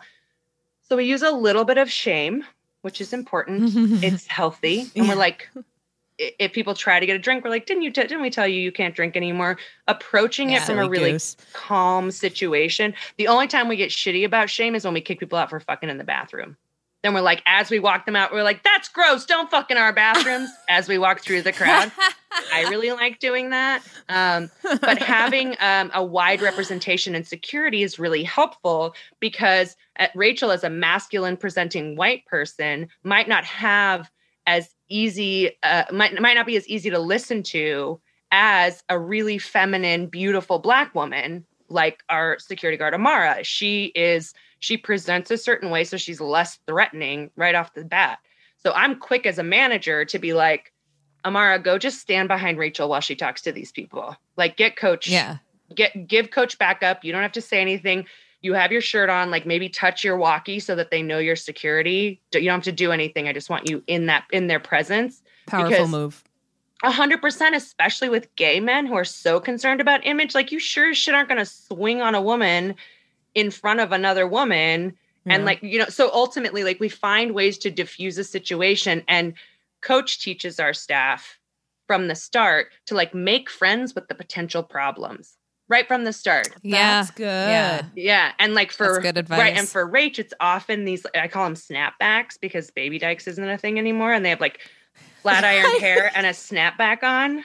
Yeah, you know what I'm talking about. Yes. They're the new baby dykes. I know. And they're the exactly who you're talking about. Of course, we should all call them that. We should snapbacks. It's a thing. Yeah, I like created snapbacks in our merch. They've got line. the Avril Lavigne hair, flat as can be. Like they spend a lot of time flattening it and then put a snapback on backwards. Generally in a like really fitted flannel. Every time. Yeah. Or in the nice weather, tank top and the flannels around. I was going to say like a white beater under the flannel for sure. 100%. Let's get back to the bathroom sex. Yeah, absolutely. Always. How often? How do you catch them? We're sorry. What's the best? Yeah. Well, one thing, the bathroom is the most well-lit place in the joint. That's the way to like combat. Nobody wants to fuck in like a brightly fluorescent lit space. Yeah, that's just a lot of pressure, especially when you've just met someone. And we're super sex positive. Like, go home. We are here for your slutty moment in life. Is it stalls? So it's stalls everywhere, and all of our bathrooms are gender neutral. The only bathroom we have without urinals is the one downstairs in League of Her Own. Everything else has both stalls and urinals. So it is stalls. So basically, it's generally, you can tell when someone starts making out that they're going to try to visit the bathroom together. And so we have security guards who are watching. And then, like, as the manager, I float through and take a look. So if somebody's, like, really starting to grind on the dance floor, I'll tell security, like, stay here by the door of the dance floor because I'm pretty sure these two are going to. I love this. Yeah, and then you pound on the stall. Oh, my God. It's so. Listen, I'm going to tell you a story that's going to give you chills. So you pound on the stall, one to a stall, and then if they're not out right away, like, and sometimes you need to hold your friend's hair while they're throwing up, and we're here for it. But we can tell by your feet if that's what you're doing, or if your feet are, if you're like, and also gross. I really hope you washed your hands first because it's gross. Yeah. But one time, so DC has an incredible and robust deaf queer community. Nice. Yes. And when I worked at Apex, our bathroom stalls were much shorter. Like I would stand up from using the bathroom and be like, hey, what's up to the person in the stall next to me. They were really short, which I figured out eventually was so that we could kind of see as security what was happening in there. And these two deaf Interesting. girls, I've been to a gay bar like that. that's why. It's so we can tell if you're fucking or snorting stuff. Didn't occur to me. Yeah. Yeah. That's so funny. I'm so naive. The drug part of bartending was like, oh, that's a thing. Right. Got it. So these two deaf girls were having sex in the bathroom stall. So I get a call over the walkie to come in there. But they couldn't hear us tell them to stop. Mm-hmm. Right. So we're like pounding on the walls to try and stomping on the floor to try to get their attention. Right. It was an unpleasant experience. Oh my God. It was an unpleasant, and they were both super drunk. So then we like had to help them get drunk. It was a lot. It was a lot of sounds. Something about the fact that there are procedures in place for monitoring lesbians getting close, touching, and flirt. Like, I don't know. Something about that makes me really happy. Well, and what's funny is, like, frankly, here's the fun thing about women in particular, in my experience, and like queer women. We don't usually need the bathroom. The dance floor is plenty. And then you just have to, as security, do hand checks. Oh. Yeah. So it actually, for us, has happened less in the bathrooms. Again, fluorescent lighting. We're too smart to really go for that. That is very smart. Most of the bars here are pitch black. Like Stonewall, you cannot see anything when you're in at least the upstairs Stonewall bathroom. That has to be fun when you like get home and look at yourself and you're like, that's what I looked like this whole time. So we make them really, really well lit, and then we do hand. It happens more frequently outside of the bathroom. Wait, walk me through a hand check. Because you just put your hands up or down somebody's. I had a customer on our front steps. Like we have a stoop between our two doors. And her girlfriend was in a skirt. She had her hand all over the sky. I was like, I know what these motions are. Get off my steps. Go home. I feel like I should be apologizing to you for all the your rules I've broken in other bars. Yeah, the most common is against the wall of the dance floor, hand down a pants. Yeah. And so then that's generally coach's job to like have to sort of interrupt and be like, oh, okay, I got to see everybody's hands. Above the clothes is fine. Like basically if you get your girlfriend off through her jeans on the dance floor, like bravo. Mazel. Well done, you. If there's fluid and you're in a crowded dance floor, like just COVID, be a better community member. I can say that I have respected those rules and haven't. I have not. Allie has fully gone up my dress at a gay bar. Yeah, no, I've never gone there. When Allie was drinking. And this was at a older gay man leather bar in Chicago called the Jackhammer, where they all hated that we were doing that. We were the only women there, and they were livid. You know what's funny is I like frequent kink clubs. Like I'm a kinky human, and in 15 years I have never fucked where I work. Not once, not one time. And I don't think it's boring. It's cleanliness to me. Like I also don't sleep with women with acrylic nails because I'm like, oh, the bacteria. That's one reason. What are some other crazy stories you can tell us about the dyke bar scene? Like what are some of the craziest things or craziest nights you remember? I mean, I have a friend who was a promoter for a long time, and she runs with this sort of incestual pack of lesbians. And they're less so now, or a bit older, but when they were younger, like she was dating her, and then now she's dating her. And I was like, oh, you're the real L word. And she asked me once why I never hung out with them. And I was like, because your group devolves every time you're drinking into a telenovela. Like somebody is mad and like arms crossed, angry. Someone's crying, and then her friend is also crying because she's so distraught. And like someone is sitting on the curb with their shoes off. Like every time you all go out together, there's like this telenovela situation. There was a group like that in Atlanta that I used to just people watch every time I went out. The fact that people don't think their bartender can hear them from like over 3 feet of bar is beyond I can't conceive of how that's possible. I'm like, I love this too, because this is all reminding me of like kind of when you're in high school and middle school and you're a student and you don't really realize like how much your teachers actually know about you and how much your teachers gossip about you. And you're like, oh, you're just unaware of it until your friends become teachers and you're like, oh no, we know everybody. Their job and like to watch you, just like a bartender's. 100%. Right. Yeah. And it's like, you can also tell like when my favorite are couples who come in and are like Instagram couples. So like people are so like excited about them. And then they come to the bar to have their really like hushed argument about somebody's and it's DC. We're a small town where queers are concerned. Like the drama, like Rach literally had to tell someone that she couldn't kick her ex out because she had cheated on her.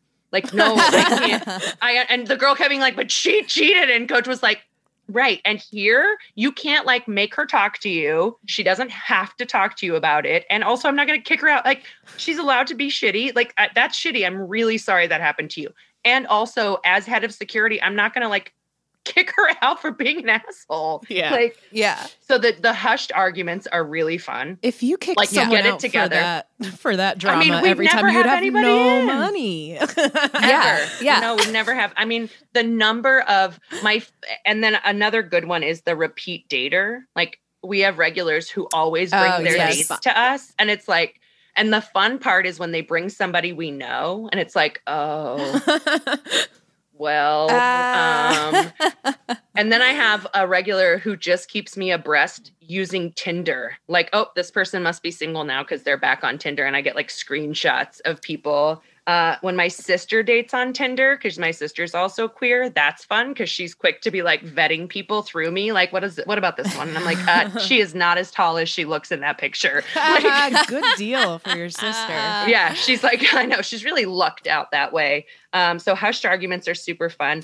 The worst thing, and I was like quoted in a top 10 things you can do wrong on a date in a bar. And my number was, flirt with the bartender. Like the number of times someone goes to the bathroom and their date like tries to slip me their number or one of our bartenders. And we're like, no, you're doing a bad job. Like, and also like, don't screw up here at the one girl bar. Like, don't get a reputation. Yeah, like we talk to each other here. Ill-advised. In terms of like stories from running the bar and people who come, you mentioned influencers. I'm wondering about politicians. I'm wondering if Senator Kyrsten Sinema has been. I know. To. It's funny because DC is not a celebrity town. We just don't have that. We have a professional soccer player who loves to come in, and she's like DC famous.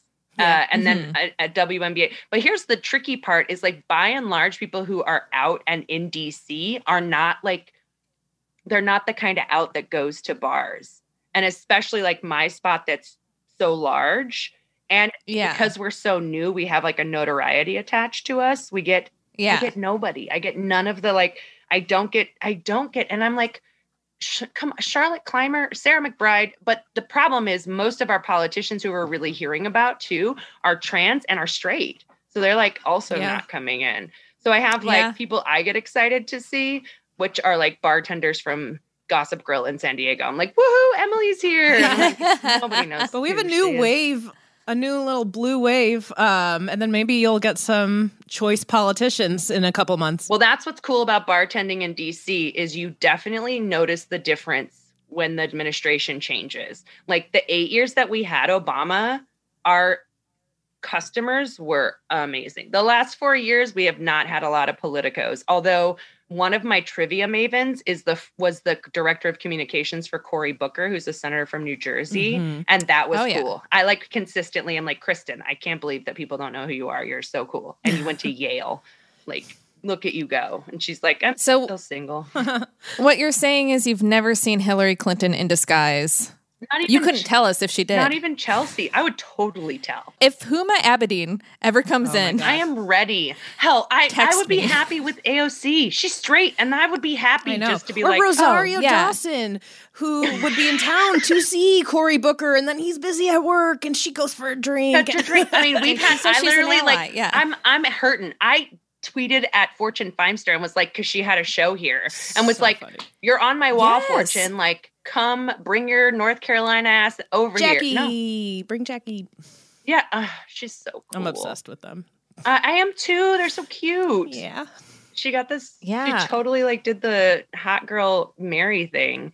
But yeah, I have a whole wall of inspiration, and I'm consistently like Samira Wiley is a DC native. Her dad is Oh, still really? a preacher here. I'm like, bring your wife. I'm obsessed with y'all. Yes. Come on, too. Pusey people. Although Leah made a good point when she was talking about it, and I actually met at the Cubby Hole. They have the Cubby Hose, the Instagram group, the Instagram account.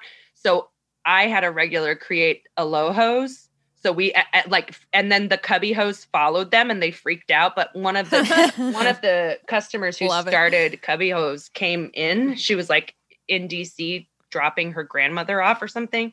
She was like, "Yeah, I run Cubby. I'm one of the people who runs Cubby Hose DC, Cubby Hose, and just wanted to like see you all." And I like sent her a shirt for Lisa Menachino, and I was like, talking about having, Leah Delaria is the first like real celebrity I've ever like interacted with, and I did so on Zoom with like 15 other people, which is fine.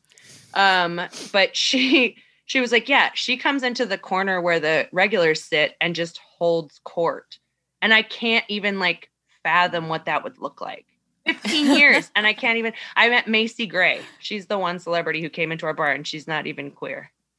She feels Okay. queer. I was starting to get I very thought you excited gave because us I a was like, tip. that would make so Yeah. much sense. I was That voice. I was ready That for it. rasp.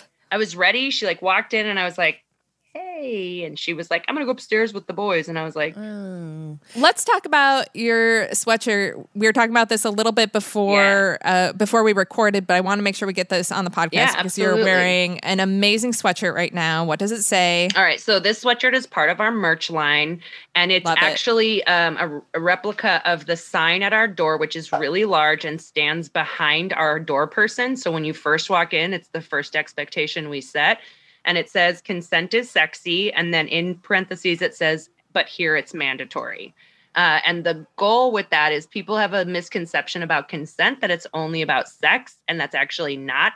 Just while that's wildly important in sex, it's also wildly important in the bar scene and not enforced. So even if people order shots and they're like, "Let me get 5 shots of tequila," 5 people have to sort of raise their hands because we follow the enthusiastic model of consent. If it's not a hell yes, it's a no. And that applies to everything, including conversation. If she is not hell yesing your attentions, you got to move it on. And our security staff actually makes it a priority, including on the dance floor, because we have more than once had to sort of pull someone away and be like, "Are you uncomfortable with this kind of dancing?" Because Yes. some of your I've been body- a part of unconsensual dancing many times in my life. right. And it's terrifying because that's Yeah. that sets expectations, that sets boundaries or a lack of boundaries. So our security staff is trained that consent is mandatory, and our bar staff as well. Like, first of all, she doesn't seem like she needs another drink. And there's this common misconception that everybody has to do the same shot. And so people are like, "Oh, I hate tequila." Well, then don't shoot tequila. You're an autonomous human. And so what's great about like starting conversations in a bar where people are casual and having fun is we then get to like open their minds to the idea, especially what I find sort of small statured feminine people aren't always like willing to push back on something if they don't consent to it. And so we really afford people an opportunity to ask themselves, like, do I want to do this? Do I want to dance with this person or do this shot? And so what Coach has really done with our security staff is maintain an enthusiastic model of consent inside the bar. That's our expectation. If you walk in, people have to consent to your attentions, to your shots, to your physical touch, etc. So much so that like if somebody pushes their way up to the bar and are like touching someone, we'll stop them and be like, "You don't know who this person is. You can't just touch them." And so for people to have like bodily autonomy sort of set something off in brains. And for people, like, I am a human who, when I hire a new bartender, I have to say, like, "It's a close space back here. Are you comfortable with me putting my hand on your lower back?" Like, bartenders don't always get asked that, but you're still moving each other as you go through your night. And so the concept of like thinking that through and setting those boundaries, it can be born in a bar environment. And we're like, we miss the mark often as service industry. So it like affords us an opportunity to give people that. Yeah, especially in an industry that just classically has no HR and there's just no understanding of how to act most of the time. Right. So to provide that voice is one of the greatest responsibilities I have as the proprietor of what I like to tout as a safe space. I can't call it a safe space if I don't live by that. Yeah. I can't tell you how many times I've been bullied into a shot. Like legitimately. Yes, same. Did not want it. Knew it would mess up my night. I'd vomit my whole next day and just had to do it. Like looking back, it's very stupid. Right. And as a bartender, people want to buy you shots all the time. And I think one of the most dangerous I never understood that. Buying your bartender a shot. The last thing I want to do when I'm drinking is work. Like I don't want to. Yeah. And there are, so we always drink what we call a pop at the bar, which is like maybe half a shot, maybe a little less. And I usually sadly like drink Jack Fire because I'm a pussy and I can't like drink things that are stronger or bigger than that. And I am so pleased with especially young, aggressive people. I think the new generation of queers has this misconception that they have to be big in their queerness and in their femininity or whatever it may be. And there's this aggression that comes with it. It's on TikTok. 100% starting. It's where it started. I'm not kidding. 100%. They're so I don't know intense. about anything. And they're licking their lips into the camera, and then they're just taking that energy out into the world. And maybe that's it's good that they're dangerous. being locked in the house right now. Like, right. And we can't the only way to teach people how to relate and have relationships in a healthy way, because that leads to toxicity that sometimes takes 10, they're in their early 30s before they figure out like, oh, I was a real shit in that situation. Yeah. So for me, as like the notoriety I've gotten in being the person who opened this bar, I have a responsibility to like use that like cis white femme presenting privilege and be like, I'm not going to do a shot. It's not even that I just am not gonna.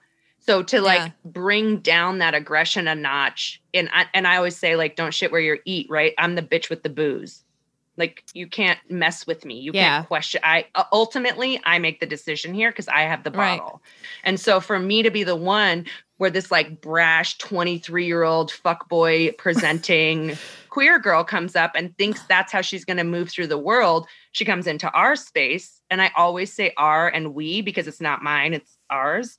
And that's like a collective community conversation. She thinks she's going to like walk in and like impress somebody. And it's like, do a shot with me. And I'm like, I don't want a shot. I actually don't. No is a complete sentence. If I learned anything from Coach, no is a complete sentence. No period. No period. And so from a bar perspective, it's a tricky thing, right? Because, and I've worked with gay men a lot. So that concept of holding people to task or holding people accountable is like, well, then how do you sell things? Well, funny thing, when you do the right thing, the money will follow you. So if you're willing to like stand up and be the one who takes that as a responsibility, and that comes into how I hire people, you have to be willing to be like really uncomfortable. Yeah. You have to be willing to like really call people out. And Rachel always says like the most loving thing you can do is hold someone accountable. So like, I'm loving you and making you do better. Yeah. And I like that you nip it in the bud before the shot has been purchased, because a lot of the time you take it out of guilt because someone spent money. I hooked up with this girl like out one night in Chicago years and years and years ago. She found my Instagram and would like follow me so she would know when my shows were or just like where I would be. You're so pretty. Thank you so much. Didn't want this attention. She would buy me like glasses of Jameson. Like she would, I don't know how much money. $16 worth of, right. Mm-hmm. And at the time, I was like in my mid-20s, I would feel guilty and I would take it. And it got to the point where my straight friends were really concerned, like, stop accepting drinks from her. You're going to get raped. Like she would just like try to get me very drunk and take me home. And like, because it was a woman, I didn't like consider that as soon as I should have, because of the money factor, just being broke and being like, that was a whole $16 of liquid. Right. I have to have it. Right. Societal influence says you should be demure and accepting and grateful or whatever the case may be. Yeah. bartenders in queer spaces, and in fairness, that's all of my experience. I don't know what it's like elsewhere, but like we have such a responsibility, and to utilize that power for good. Like for me to shut down, like I can think of one particular regular who's wildly insecure, and I'm a human enough to like, and when you're a bartender, you like learn humanity so well because you just see the best and worst of people. Like the girl who will walk somebody out to their Uber and stand with them in the cold till they actually get picked up and make sure the Uber driver has their address. Like there's good, but then there's like the shitty ones who are like, if I get another shot in her, she'll probably come home with me. Like I literally have a regular now, and she's still a questionable human. And I called her rapey once. I used that term with her. I was like, it's a little rapey. And to this day, she gives me shit for it. And to this day, I am not sorry for using that term, because that's what we're programmed to expect. Is like, if I fall in line, then I won't upset somebody. Well, like, fuck you. Not here. In my bar, we don't do that. And it can be hard with women sometimes too. And I always, in my mind, think like when I see behavior from a woman, I'm like, if a guy was doing this, I would definitely have a problem with it. So I shouldn't give a woman a pass because she's a queer woman doing it. And this behavior is just as gross, and I don't like it. And I'm not going to make excuses for it. So those sweatshirts, is there like a website where people can buy them? Everything is, so our merch is all on our link in the Aloho's Instagram bio. We have links to our virtual events, to our merchandise, to our GoFundMe, are all in the, it's at Aloho DC, ALOHO DC, A League of Her Own. It's an acronym. People get very confused by it. And when we're all vaccinated and everything is safe and good, can Melody and I come to Aloho and put on a show there? Oh my God. Absolutely. We have great acoustics on our dance floor, but also like, yes, absolutely. We don't care. I performed outside a couple, like, you know, like acoustics don't even matter anymore with stand up. Like, right. No, I have one of my bartenders is a drummer, and she's been busking on the streets of DC all summer. She and her band just like set up in random spots with a tip jar. But they also were smart and like put a QR code for Venmo. That's smart. Like, there is a legitimate comedy club here that is doing train shows now. I can say it. Stand Up New York is hell yeah.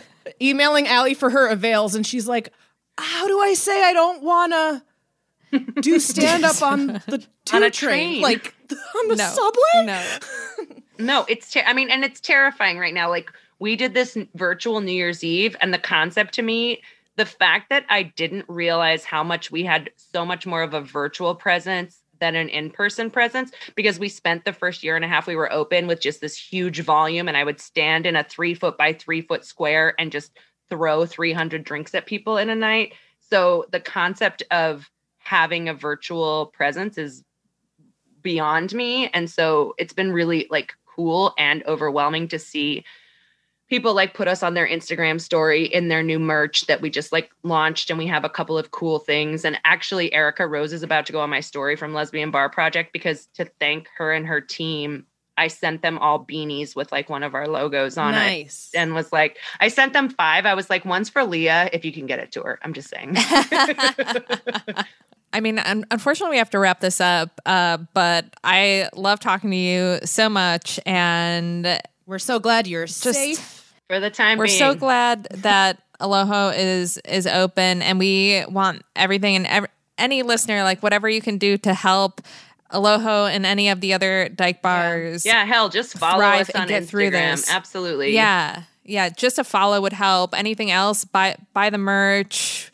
What else? Just buy the merch. Go to the GoFundMe. Open back up. Join our virtual trivia. We have queer trivia once a month, and it's all virtual.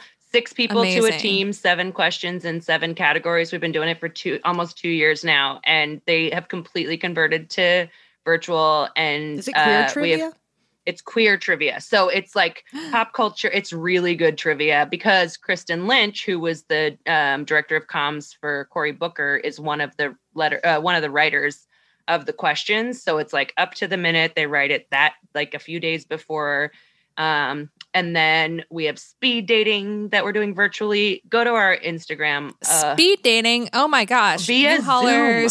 Get on this, because We wanted to organize a Yeah. speed dating, and we were too intimidated by it, but it works. Well, see, here's the thing. I was really lucky to have like an intramural social sports league that has a huge queer contingent. Their director of sports is senior director of sports is a queer woman. She came to me with it. So like they sponsored it. The DC Fray sponsored speed dating. And so like we're getting the Aloho staff is getting the ticket prices. It's like $20 to participate. And we're about to add 3 more dates. It's fucking awesome. Okay. Because it's via Zoom. So you're actually having like a face-to-face date versus Tinder. Yeah. Terrifying. Amazing. I've never dated online. I've been a bartender for 15 years. I've met every Yeah, relationship you don't have to. from behind Right. the bar. I have one relationship in 15 years that I didn't meet while I was bartending. So that's the joy of being a bartender. But yeah, I guess there's a lot that's of cool. my last question. Are dating apps killing the dyke bar? No, absolutely not. No. I Oh, good. literally Okay. have what we call it at Aloho in normal times, Take a Chance Tuesday, where somebody gives me their phone and from behind the bar, we collectively poll if we swipe left or swipe right. I love that. Take a Man. Chance Tuesdays. I'm like, but also like, All this makes me so sad. I know. About not being able to go out. Like, I mean, the thing about our spaces is we're the only population that has spaces just for us. So even though it's like so hard that we're closing, I just think a resurgence is coming. And it's just going to be, It's going to be the roaring Less- 20s. yeah, Again. 100%, but also less about booze and just about community. yes, I think yeah. that's, community. yeah, the goal is to like on trivia night, I pack the place when we do it regular, but I barely ring anything. They're paying enough to keep us open, but they're not drinking. Right. They're just there to commune. And that's the whole point. It's always been the point. It started with safety and now it's about community. The purpose of our bars is to be a place where people can find other people. That's Love it. it. Love Can't it so wait to much. go. All right, I'm gonna eat dinner now. All right. I love y'all. Thank you so much for your time. Oh my God. Bye, Joe. Thanks. Okay, we have to wrap up. Let's get to our listener question. All right. I want to know if I'm the asshole. Yes, I love these. Yes, more of these, please. Yes, Dyking out yes. at gmail.com. Roughly 1 to 2 years ago, I was friends with someone in the local queer community, and yes, we slept together multiple times. We were never romantically involved for sure. It was a fun summer, that's about it. Regardless, we stayed friends. Eventually, she started dating someone else, as did I, who, to keep it short, I didn't like. After a decent amount of time, they broke up, got together, broke up, got together, yada yada. Needless to say, I wasn't the most supportive of their relationship. Because of this, my friend basically said that I make her uncomfortable with how unsupportive I am, and I left it as, I'm not going to lie about how I feel. I really hope it works out. We haven't spoken since, and I no longer get invited to any form of queer event near me. I feel like I've been excommunicated, but I don't actually know that I have been. Am I the asshole? Should I have pretended to be supportive? Ooh, emphasis on the X and excommunicated. First, I want to say maybe there's less queer events. I hope. I'm sure this listener has thought about it, but I'm like, maybe there's just less going on because of the pandemic. But yeah. But if there I was like mean, regular Zoom hangs popping off that you're realizing Sure, you're not sure. getting invited to, potentially, yeah. Yeah, that sucks. I'm not in the business of lying about how I feel about someone especially if they've proven to be problematic. Yeah. So I would have not done anything differently.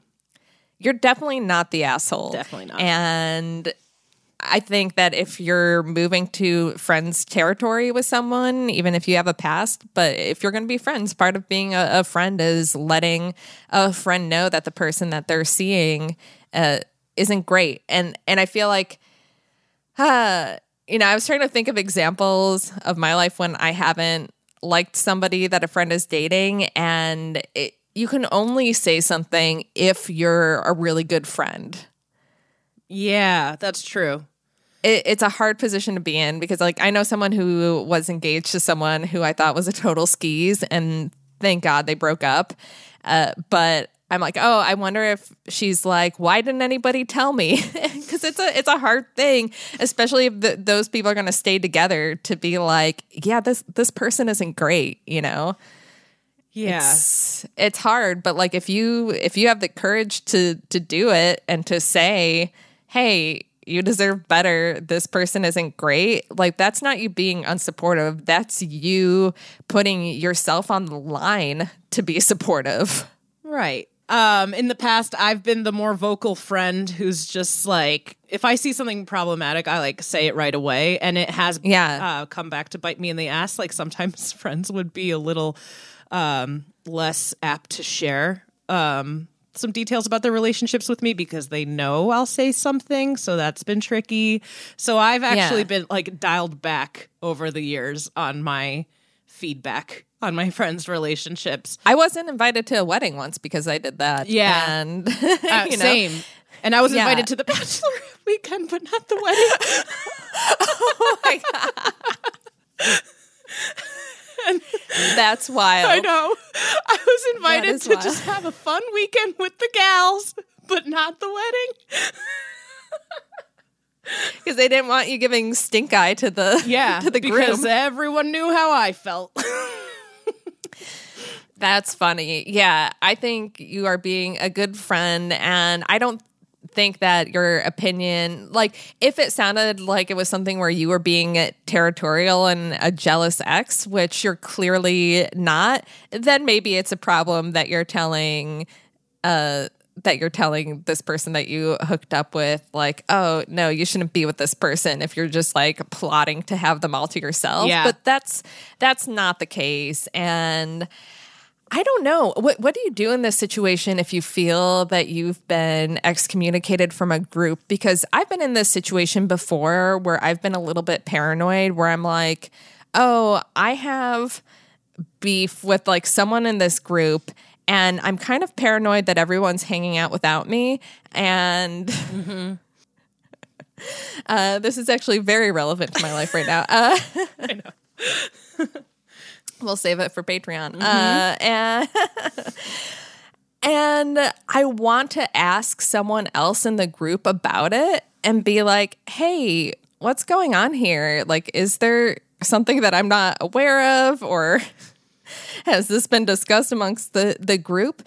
But by doing that, you put someone else in the middle of whatever drama you're having. And I don't want it. And I never want to do that to someone. So I just sit here uncomfortable. I've been that person too. And it is very uncomfortable. That has been put in the middle? Yeah. Yeah, because a lot of people don't want to get involved in the drama and then feel like if you ask them, like, then they can get mad that, you know, and the last thing I want is more people mad at me. So I'm like, you know, I'll just sit over here and wait it out. Time will tell, I guess. Yeah. It sucks especially if you're someone who's like me, too like proud, too stubborn. I seriously, the way I operate is like, well, I guess they're dead to me, and that's not healthy. And that's why sometimes I feel like I should sit back and listen to the advice you give out. Yeah, I mean, I guess you could try planning your own thing, and if you still want to be friends with this person, you can invite them, like plan a Zoom hangout or something and invite them and extend an olive branch or try to clear the air. Yeah, make your own queer event. Yeah. It is easy these days. You just make a link. And you can also customize the password to "I'm sorry." Done. Or we cool now? Yeah. Are we cool? The name of the Zoom meeting is "Are We Cool?" and just invite everyone to it. How about that? Rainbow emoji. Perfect. Great advice. Again, we nailed it. Yes. Send your questions to dikingout@gmail.com. And you can follow us on social media at Diking Out on everywhere and at Diking Out Pod. Rosie, if you're listening, you already follow us on Twitter. Follow us at Diking Out Pod. You can follow me at Melody Kamali. And you can follow me at TGI Carolyn. Thank you so much for diking out with us this week. And we'll see you next Tuesday.